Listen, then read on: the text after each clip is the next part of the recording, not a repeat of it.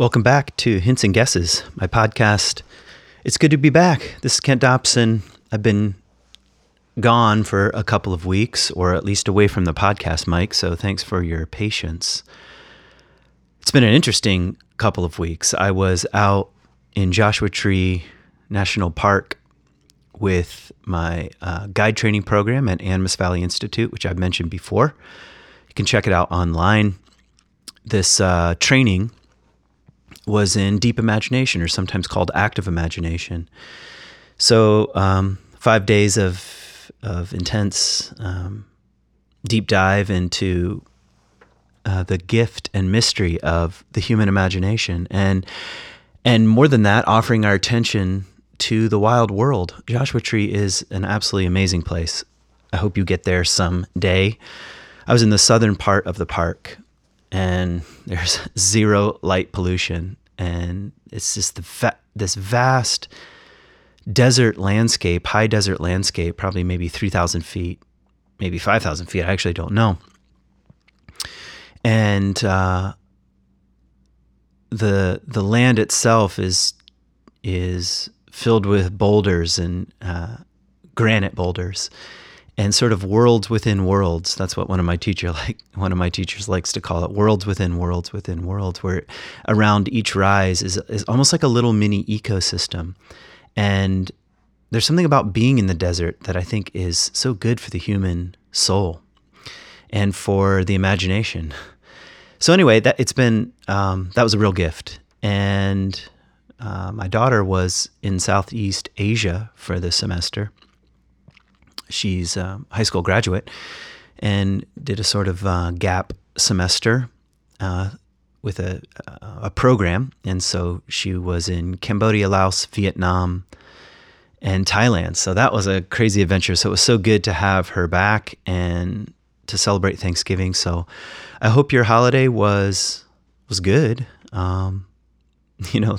Thanksgiving is like one of those things that people joke about as being sometimes particularly difficult because of the stories and family tensions, and or like Brene Brown says, the story. She likes to ask the question, what is the story that I'm making up? Well, just before Thanksgiving, I make up about 100 stories about what's going to happen and what people have been up to. But this year there were fewer because it was just my wife and kids, and it was quiet and really life-giving in a way. So it's good to be back. Here's the title of the podcast. The Earth is Flat. So hang with me. That's where we're going. I want to talk about this idea, and actually more than that, about conspiracy theories in general. I did a talk at C3, which is where I teach half the Sundays a year. It's a little spiritual community here in Grand Haven, Michigan. And I did a talk on the same title. So I felt like I wasn't done, and there are some other areas that I want to explore. So maybe this is part 2, although I'm sure I'll repeat some of the common themes that were in the talk. The Earth is flat, because I don't know, there's something really interesting about the world that we live in when it comes to truth and the pursuit of truth and the suspicion of truth and the suspicion around facts and fake news and opinion, and the capacity now to bolster an ideology using Google. Meaning I have a certain framework and way of viewing the world, and I can find almost a bottomless pit of support for whatever my ideology is. And sort of anything that flies in the face of that, I can consider fake or false or misleading. So I don't know, it's a strange time. It's almost like the architecture of information is unraveling, or is porous, or is no longer trustworthy by massive amounts of people. So something's going on here. And I also feel like there's a tremendous rise in conspiracy theories on the right and the left. Although someone was arguing with me after the service on Sunday that those on the right are more prone to conspiracy theories. I don't know. I think it's an interesting question, because We know from brain science that kind of right and left orientation is really a matter of brain science. That's the latest information. Meaning, about half the population, their disposition is toward the notion of conserve and preserve and protect, and that is an absolutely needed survival strategy, and it's how we got here. None of us would be here sitting, in a relatively functioning vehicle, if you're driving right now, or able to turn on the tap without this impulse to conserve and to protect. Definitely needed. And about the other half of the population, we would say, is toward openness and new information or innovation, we might say. This might be a little bit of an unfair caricature, but you get where I'm going. This is brain science. This is how people are, and a great podcast for this, Hidden Brain, NPR podcast, did something on the right, and what did he call it? The red and the blue brain. It was just sort of a summary of some of the basic findings. And anyway, we can hook people up and see how their brains are react to circumstance. So I think this is incredibly important information. I'm already down a rabbit trail, so forgive me. But this is really important because I think as a progressive person, whatever that means, I tend to be politically more on the left or more progressive, although now I'm not really sure what that means anymore. But I have to admit, that's probably just the way I'm oriented in the world. But there was a time when I thought it was superior, that everybody moves from conservative to liberal, but I'm not so sure. I think the capacity to conserve and protect is needed, and the capacity to innovate and change and an influx of new is needed. And when those two things are in sometimes tense discussion, dialogue, the coincidence of opposites, to quote the mystics, that's when I think the possibility for the third emerges. So anyway, why was I saying all that? I was saying all that because, I know. I think the right and the left have their own versions of conspiracy theories. And maybe we'll get into some of those as the podcast proceeds. And maybe at Thanksgiving, you heard a few. You heard a few conspiracy theories and like, what the hell is going on? And yeah, so that's the terrain that I'd like to roam around today. Hey, couple immediate things. If I get this podcast up in time, I'm going to be in Denver this weekend. I'm going to be teaching at my friend Michael Hidalgo's church. I think we're going to do a podcast together too. I'll be on his podcast, so you can check that out. It's called Denver Community Church. There are two campuses, one downtown Denver and the other in a place called Wash Park, or I think that's how you say it. I've taught there many times. He's a close friend. We were like blood brothers in junior high. We literally cut our hands and shook hands on it. And we've been friends ever since. So I'm going to be out there teaching at his church. I'm also going to do a day retreat. I was going to do an outdoor day retreat on Saturday, but thankfully Denver got absolutely slammed with snow, which is good for skiing. So I'm going to move that day retreat indoors. I want to do something that I call Wild Soul. I'll explore a little bit of the terrain of Bill Plotkin's book, Wild Mind, but also just talk about what is the soul and what are some nature-oriented ways of thinking about the psyche, and what does growth look like in the 21st century? Anyway, that's kind of the train of the retreat, and there are a couple spots still open for that, but you'd have to Google that or look on my Facebook page. I made a post about it, and there's a way you can sign up. So I think that's it for tiny ads. Oh, speaking of not having ads, thank you to my Patreon supporters. I continue to get a few here and there trickling in. I'm really grateful, honestly, that a few of you have said, "Hey, we like your podcast and we're willing to support it." So, yeah, thank you. And just a quick word to my Patreon supporters, please, through the Patreon site, and through the email exchange that we have going on, please send me your questions. I'm starting to make a list. I think I want to do a podcast just on questions, and I'm going to start with my Patreon supporters. So anything and everything is fair game. Not that I'm going to use it every question, but it will at least inspire me and I don't know, challenge me to. I love questions, so send them to me. So thanks to Patreon supporters. If you want to become one, patreon.com/Kent Dobson is a way to do it. All right, let's start with a quote from Buddha. And my expertise, I have to admit, is historical Jesus stuff.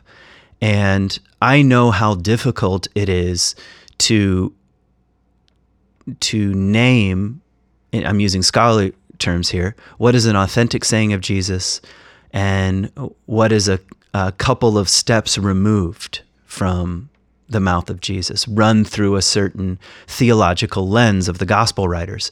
And that's Jesus seminar stuff.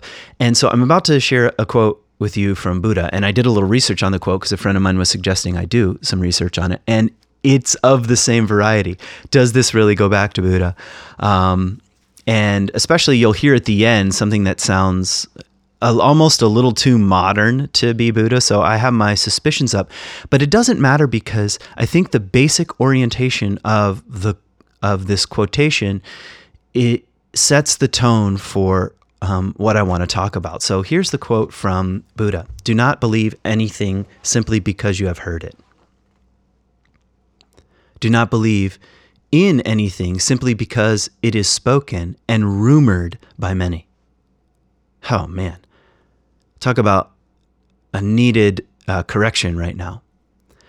Do not believe in anything because it is found written in your religious books. I mean, it's amazing that I know some people don't think about Buddhism as a religion per se. I think it probably is, because what I mean by religion is the pursuit of ultimate meaning. So in that sense, definitely religion. But I think it's amazing that the Buddha, the center of Buddhism, says don't trust religious books. In other words, he's saying, I mean, in a way, if you're reading this, he's saying, don't believe it.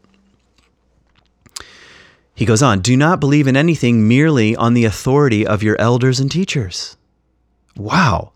I mean, talk about the emergence of maybe what Jung would call individuation, or the rise of individual autonomy, 2,300 years ago, something like that. I mean, Do not believe in traditions because they have been handed down for generations. But after observation and analysis, this is part of the quote where I think some liberties are taken, but after observation and analysis, when you find that anything agrees with reason and is conducive to the good and benefit of one and all, that's very interesting, to the good and benefit of one and all. That's a little bit of that bodhisattva vow, if you've heard of that notion, where one refuses enlightenment until everyone is enlightened. That's a way of saying it's not just about your personal journey. It's about the collective, and they're intertwined together. So what is good, what is conducive to the good and benefit of one and all, then accept it and live up to it, which is way different than saying just accept it. Accept it and live up to it. So I'm putting that out there because we're going to go down a trail here of talking about conspiracy theories and the modern confusion about a word like truth, which the postmodern milieu says is simply a social construct, except when it violates their own social construct, and then that's problematic. So, just keep these words of Buddha sort of floating around somewhere in the back of your consciousness, and ask. I mean, maybe the question is, after hearing Buddha say something like this, what is my posture toward truth, toward the pursuit of truth, toward the collection and gathering of evidence and facts and using reason, and even toward my own intuition, my own suspicions, my own hunches and guesses and gut feelings, and what is my posture toward the pursuit of the true and the good and the beautiful, rather than how do you find it exactly. So I'm sort of giving away already where I think the invitation for growth is, and that is toward a certain kind of posture. So why am I talking about the earth is flat? Okay, so not that long ago, I was with some distant relatives, and one of the relatives, a boy, maybe 6, 7, saw my daughter drawing a picture, and he said, "What's that?" And she said, "It's the earth." And he said, "Well, no, it's not. The earth is flat," because my daughter had drawn a round earth. And I thought, this is going to be interesting. And so then this really smart little kid started to take a survey of those who were nearby this conversation. Who believes that the earth is flat? A sort of show of hands.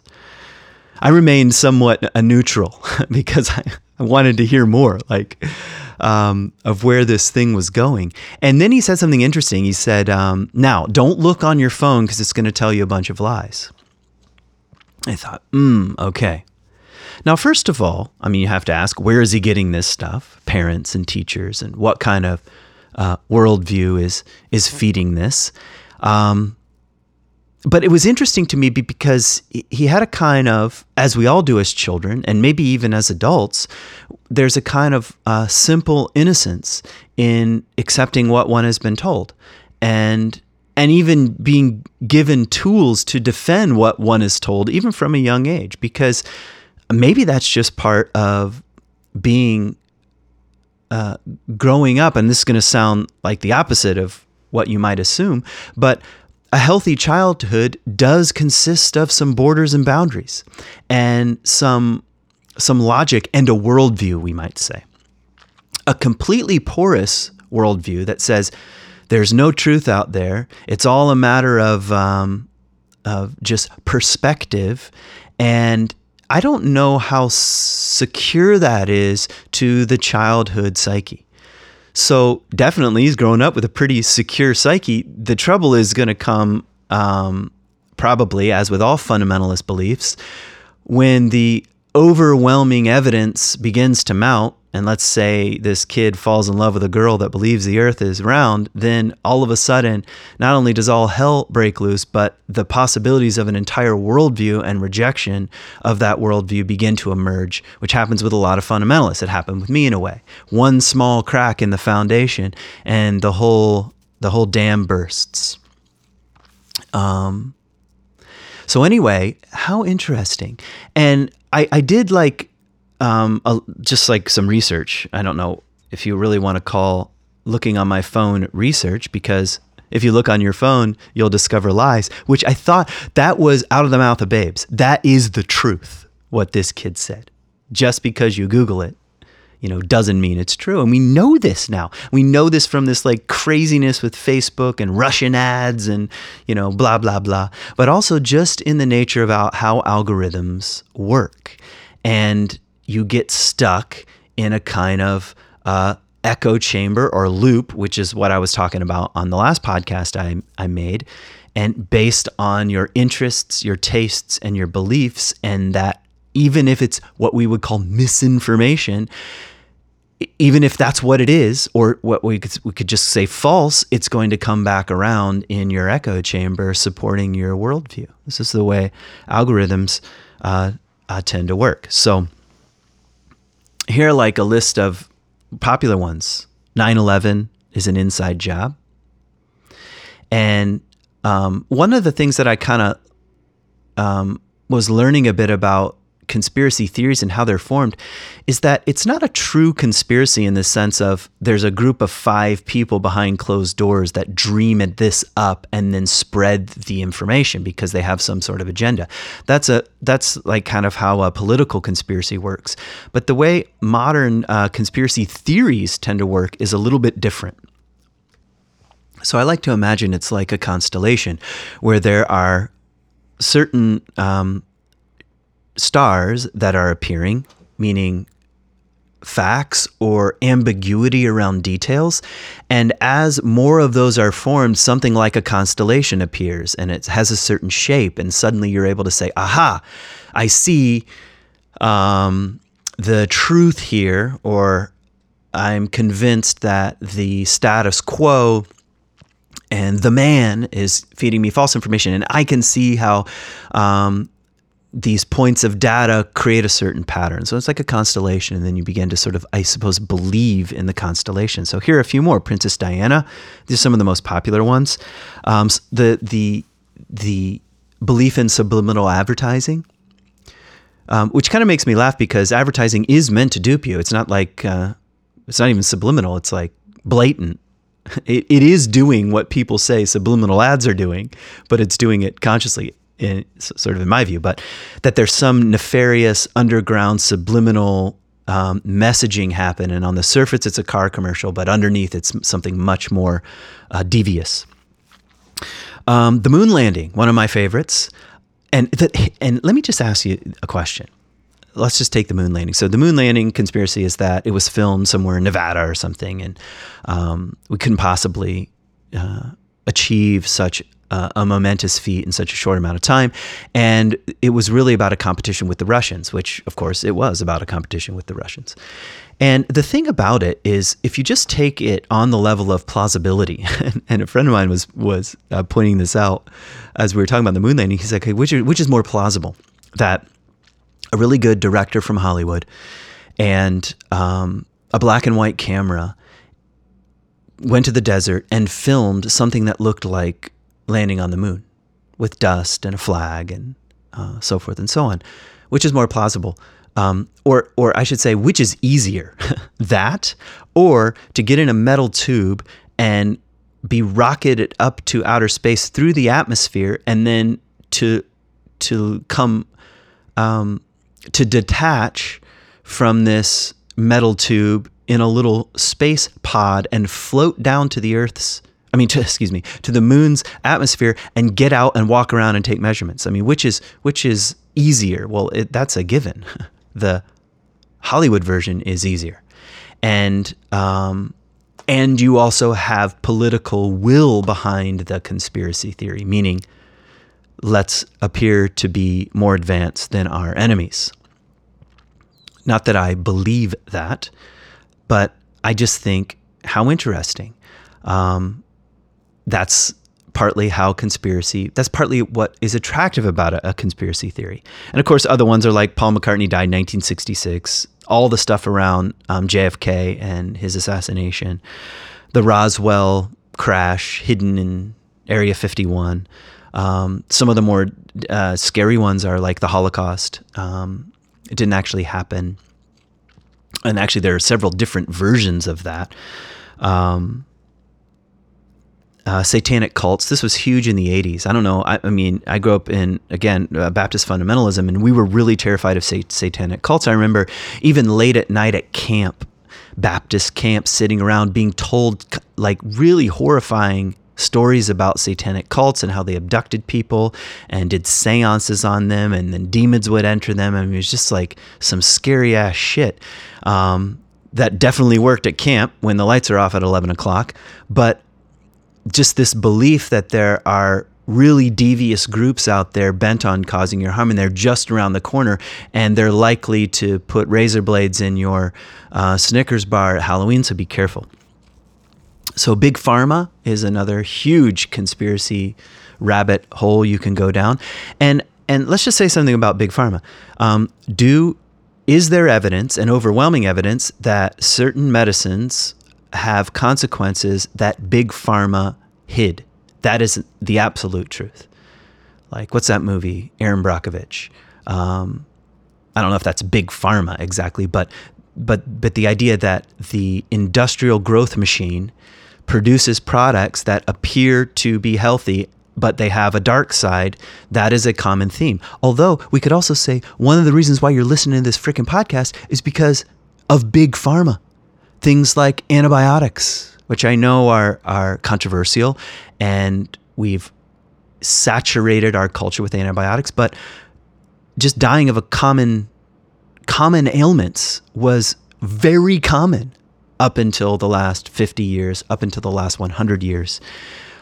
Most of the fact that I'm now over 40 years old is I've now beaten the odds in terms of life expectancy of human beings from almost all of human history, thanks in part to Big Pharma. So again, always it's evidence, and then how the constellation is formed. And once your psyche latches onto an enemy, then almost no information that counters that is even considered.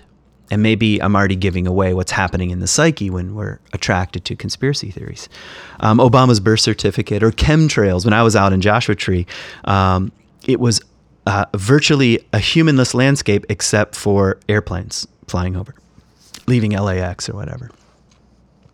And I just thought of, as I was laying out there, just this idea that the government has put into jet engines some sort of substance, some sort of chemical to control the population. That's what the chemtrail thing is about. And it maybe has more nuances than that. But I don't know. A lot of airplanes flying in the sky, Maybe there is a deep state, to mention another one, conspiracy, or a deep state out there that is devising ways to control human population.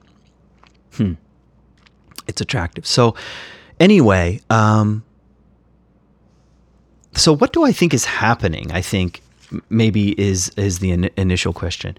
So I think, if I can say it plainly, conspiracy theories help us avoid the abyss. That's what I think is happening. When I say abyss, I mean death, impermanence, ambiguity, and doubt. The underworld, really. The terrain that I wander in most in terms of this podcast and my own sort of spiritual orientation at present. The underworld, the unknown, the abyss just on the edge. In fact, there's a Teilhard quote I want to find. Hold on just a second. Okay, I found it. This is Teilhard de Chardin from The Divine Milieu. I took the lamp, and leaving the zone of everyday occupations and relationships where everything seemed clear, I went down into my inmost self. So I might add a little interpretation. I left the world of ego attachments and personas and Enneagram numbers and Myers-Briggs and whatever. And I started going down. I left what was clear and I started going down. I went down into my inmost self, to the deep abyss whence I feel dimly that my power of action emanates. So he has a kind of intuition that somewhere in the abyss, there's something of a power that is emanating, and he's curious about such a thing. He goes on. But as I moved further and further away from conventional certainties by which social life is superficially illuminated, think culture, think worldviews, think religions, think political ideologies. As I move further and further away from conventional certainties by which social life is superficially illuminated, I became aware that I was losing contact with myself, I might add, with my egoic persona, or just simply with myself. Like, there's a fragmentation. I'm losing contact, and that brings terror. At least it does for me. At each step of the descent, a new person was disclosed within me, of whose name I was no longer sure. Now, again, I'm doing a little bit of psychological interpretation. So he's on a descent here, and he's leaving everyday personas, and he's leaving conventional certainties, and he's trying to enter this abyss of which He has a sense that some power emanates. But on the way, in the underworld, he's meeting persons. He says, a new person was disclosed within me. In other words, maybe what psychologists might call subpersonalities. Autonomous, and that's the way they seem, autonomous sub-personalities that I encounter along the way. I thought I was this, but it turns out there's something like a person that has means, that has a kind of autonomy, and actually the end of the quote, the end of the sentence is, of whose name I was no longer sure, and who no longer obeyed me. So now we're entering the area of the psyche where the instinctual forces are located. They don't obey the way we like them to. It's like having a whole village just beneath our ego awareness that doesn't play by the rules. This is real work. This is real, deep, psychospiritual work. This is the work of transformation. And you begin to encounter these, and you want to hit something like the eject button and to launch back up to the surface where everything makes sense. And I'm sure I know who I am. And I'd rather keep these persons in the closet, buried in the underworld, suppressed. Like if you've ever read the Bluebeard myth, Women Who Run with the Wolves, she's made this popular, but Bluebeard goes away and tells his wife, you can go in any room of the house and have whatever you want, but there's one key to a door that you can't use. Of course, you know where the story's going, and she opens it, and inside are Bluebeard's bloody ex-wives and lovers, all in a mash down in there. Now, there's a lot to this story, but in the way I'm using it now is that's the door that the ego believes has to remain locked. And once you open it, it is frightening, and there's full of death and confusion, and there's blood in there, and there's a whole world, there's a whole landscape. But you know that the main character is not going to grow up until she opens that door. So that's a little, I think, of what Teilhard is talking about. So he goes on. And when I had to stop my exploration because the path faded from beneath my steps, so now he's going even deeper into these inmost parts, I found a bottomless abyss at my feet. And out of it came, arising, I know not from where, the current which I dare to call my life. So we're entering a kind of poetic, I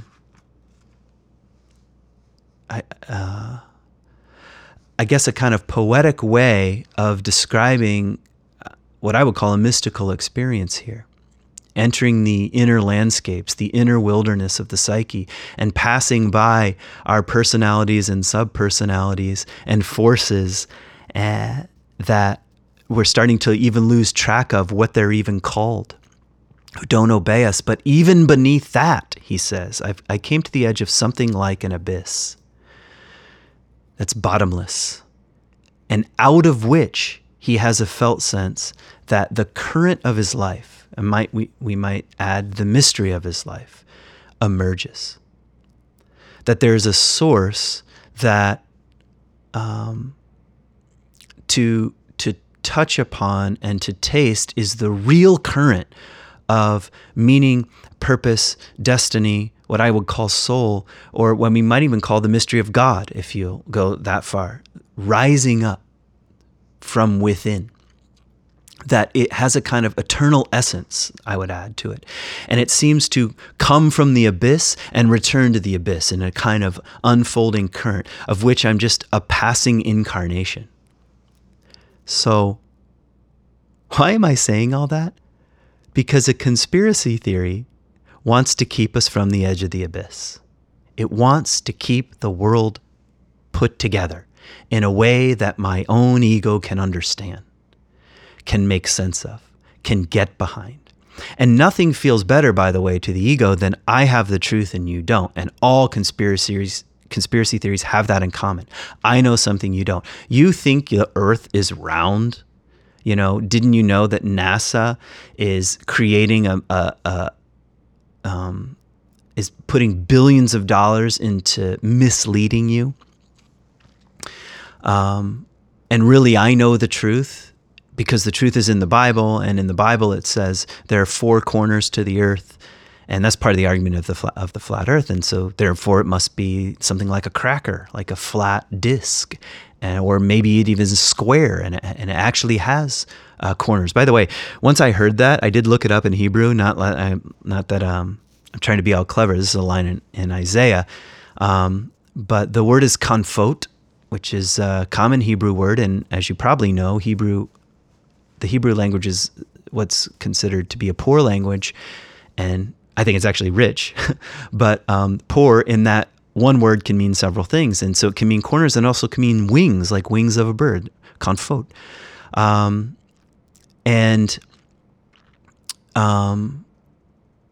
I don't think anybody's literalizing that actually the earth is just wings, 4 wings, and we're flying through space. Although I could make an entire theory and start piecing together a constellation of facts and doubts, and pretty soon then we have not the earth is flat, but the earth is a winged being flying through space, I guess, flying around the sun. I don't know. That's the problem when we literalize poetry, but nevertheless, it's trying to keep back the abyss. So here's another way of saying it. We construct fantasies, and sometimes elaborate fantasies, even if they seem unlikely, in the face of the unknown. We'd rather believe in an elaborate fantasy than face the unknown, than face the humiliation of our own uncertainties, or the humiliation of the smallness of our own way of viewing the world. Even if it's a really difficult truth, and like take climate change, where it's something like 99% of scientists agree that climate change is real, and the degrees to which or I should say, it is definitely up for debate, and this is the nature of science, just how bad it's going to be. Anything from bad to apocalyptic, but probably not good.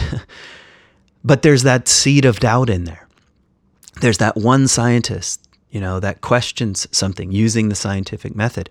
And we would rather believe something like the climate is just fine and hold on to the fantasy because it keeps the worldview intact, because it's just utterly terrifying to say something like, I am not in control, and my way of viewing the world might not be right.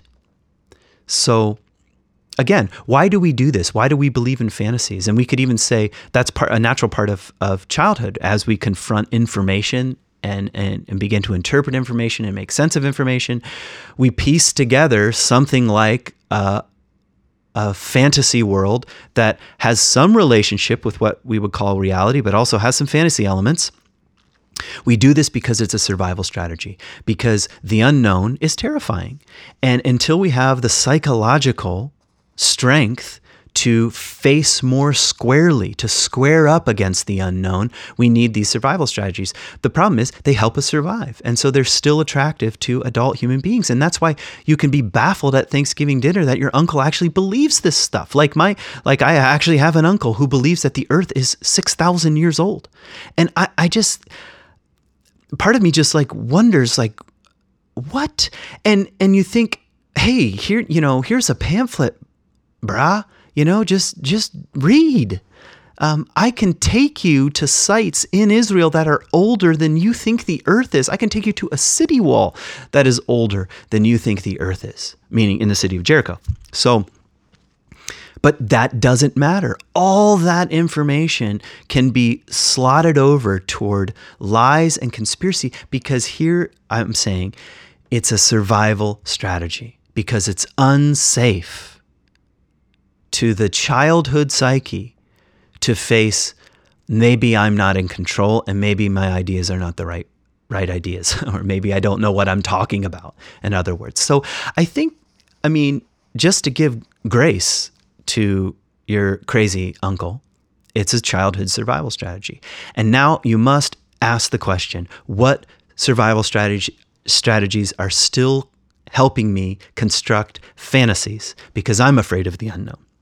Because one of the things that I think is true here is that we all have some version of the earth is flat. Back to Brene Brown's question, what story am I making up? What constellation am I piecing together because I'm afraid of the abyss? I'm afraid of impermanence. I'm afraid of death. I'm afraid of my own limits.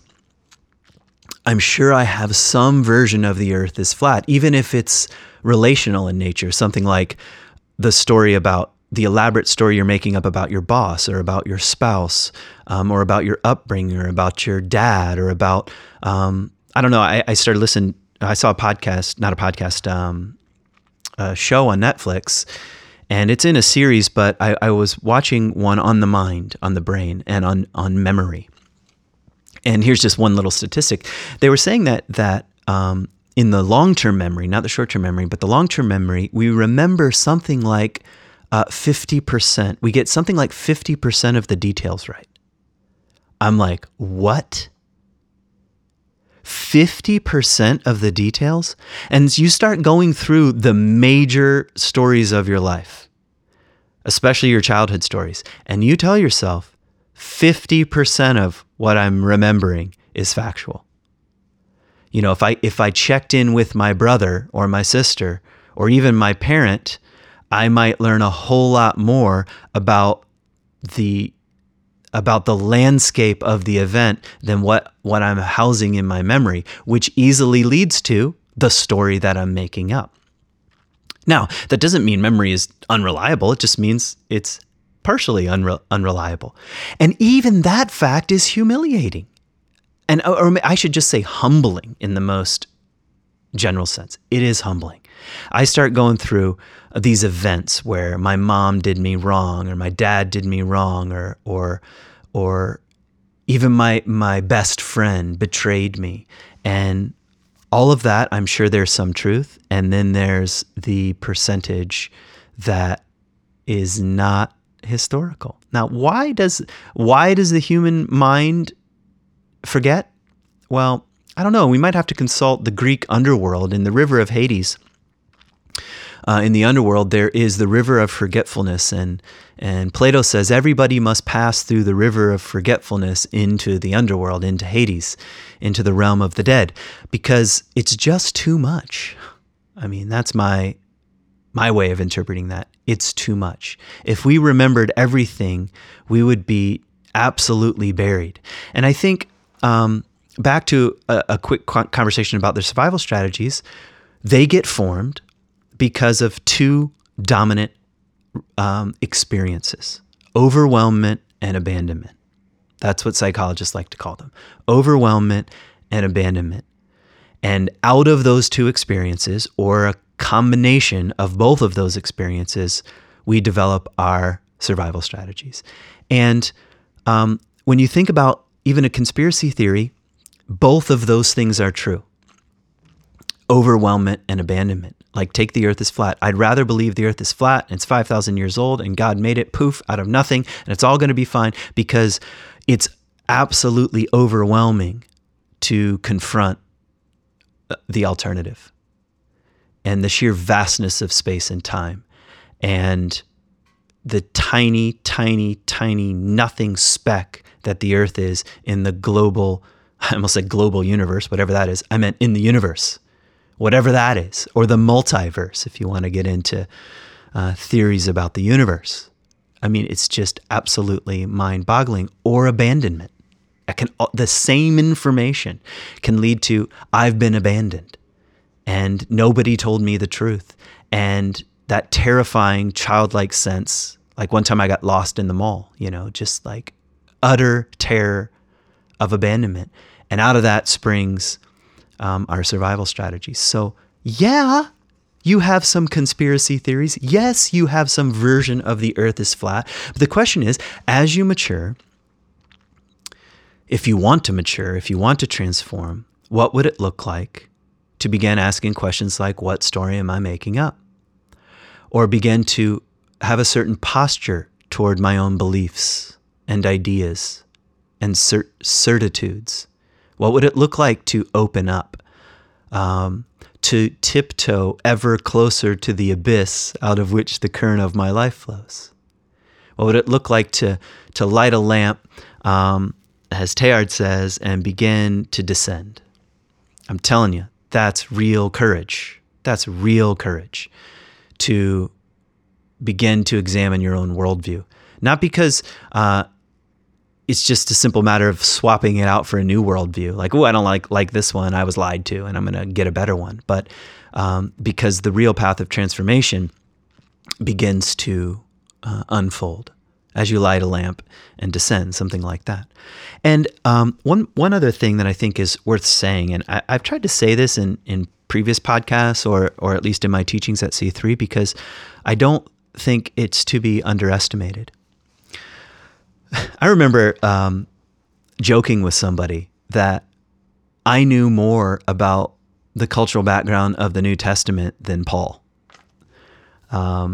Because on one level, I do. I have access to anthropological data and archaeological data and the socio-political landscape that Paul was moving around in, which he was just embedded in. 2,000 years of history, I have the advantage of hindsight and contemporary historical critical scholarship and a master's degree and whatever. It sounds silly. I mean, I kind of said it as a joke, but my point is we have access to more information than has ever existed in human history. And I know information is not enough. It's not the same as wisdom. Facts are not the same as wisdom. And what we really need is wisdom, I agree. But in terms of information, what is stacking up is becoming increasingly more and more and more overwhelming, or we can even experience abandonment in the face of just, like I was saying before, the sheer size of the universe. I don't know if you've ever read Bill Bryson's book. I think it's called A Brief History of Nearly Everything.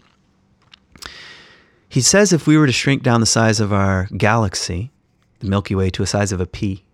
So imagine that. I was just out in Joshua Tree and I could see the Milky Way, and it's like, and the stars were so bright I had a hard time making out constellations until the moon came out. I mean, that kind of just sheer beauty of the night sky. And so let's shrink down the galaxy, the Milky Way, to the size of a pea. And if we could shrink down all of the known galaxies, which is a bit of a mathematical,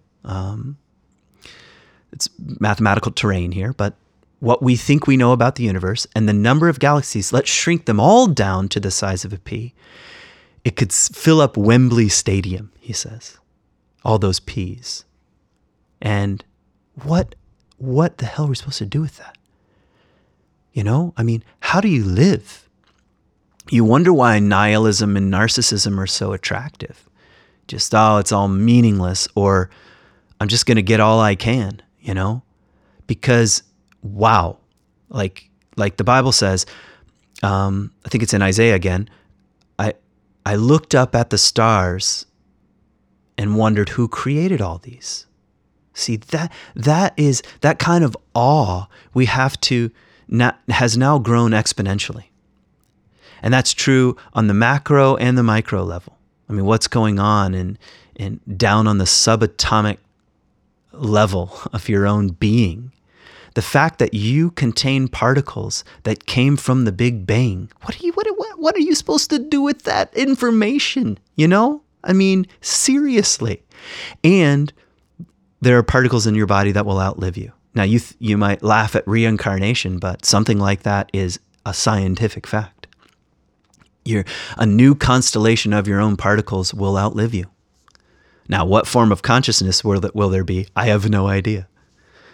So these kinds of things, they're just stacking up.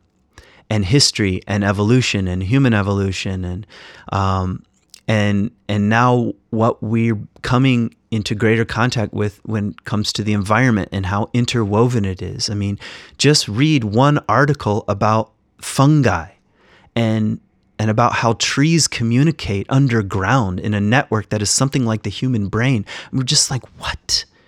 I know indigenous cultures had an intuition about the intelligence of the earth and lived in a much more sacred reciprocal relationship with the wild world. And now we have sort of, I guess in a way, the scientific backing for such a worldview. We live in a deeply reciprocal, interwoven universe that we are just barely starting to understand. And I mean, talk about mind-blowing. So there's good reason to come up with fantasies that the earth is flat, that things are more simple. And I think you have to begin to ask yourself, do I want to remain in a childlike, adolescent consciousness to my grave? Refusing to confront the unknown, refusing to be humbled, or am I going to edge ever closer to the abyss out of which the flow of my own life rises? These are the questions, I think. This is the question behind the question of why do some people believe the earth is flat, or 9/11 was rigged, or some such thing. All right, this podcast is long enough. Thanks for hanging in there. Let me end with just a few lines from Rilke, from a poem called, I think it's called A Man Watching. In fact, I'll encourage you to use your phone for good and look up the whole poem, but here's the final couple paragraphs. What we choose to fight is so tiny. God, isn't that true? What we choose to fight is so tiny. What fights with us is so great. If only we would let ourselves be dominated, as things do by some immense storm, we would become strong too and not need names. If we would only let ourselves be dominated, as things do by some immense storm, we would become strong too and not need names. Think about Teilhard saying, entering deeper down into the abyss where names were no longer relevant. He says, when we win, it's with small things. Now think about our cultural political obsession with winning on the right and the left, especially Trump, just like so-and-so is a winner. Yeah, when we win, it's with small things. And the triumph itself makes us small. So-and-so is a winner. So-and-so is always winning. It makes us small. What is extraordinary and eternal does not want to be bent by us. What is extraordinary and eternal does not want to be bent by us or by our theories or fantasies or conspiracies. I mean, he says, the angel who appeared to the wrestlers of the Old Testament when the wrestlers' sinews grew long like metal strings. He felt them under his fingers like chords of deep music, as if a wrestling match is like playing a harp. Whoever was beaten by this angel, who often simply declined the fight, went away proud and strengthened and great from that harsh hand.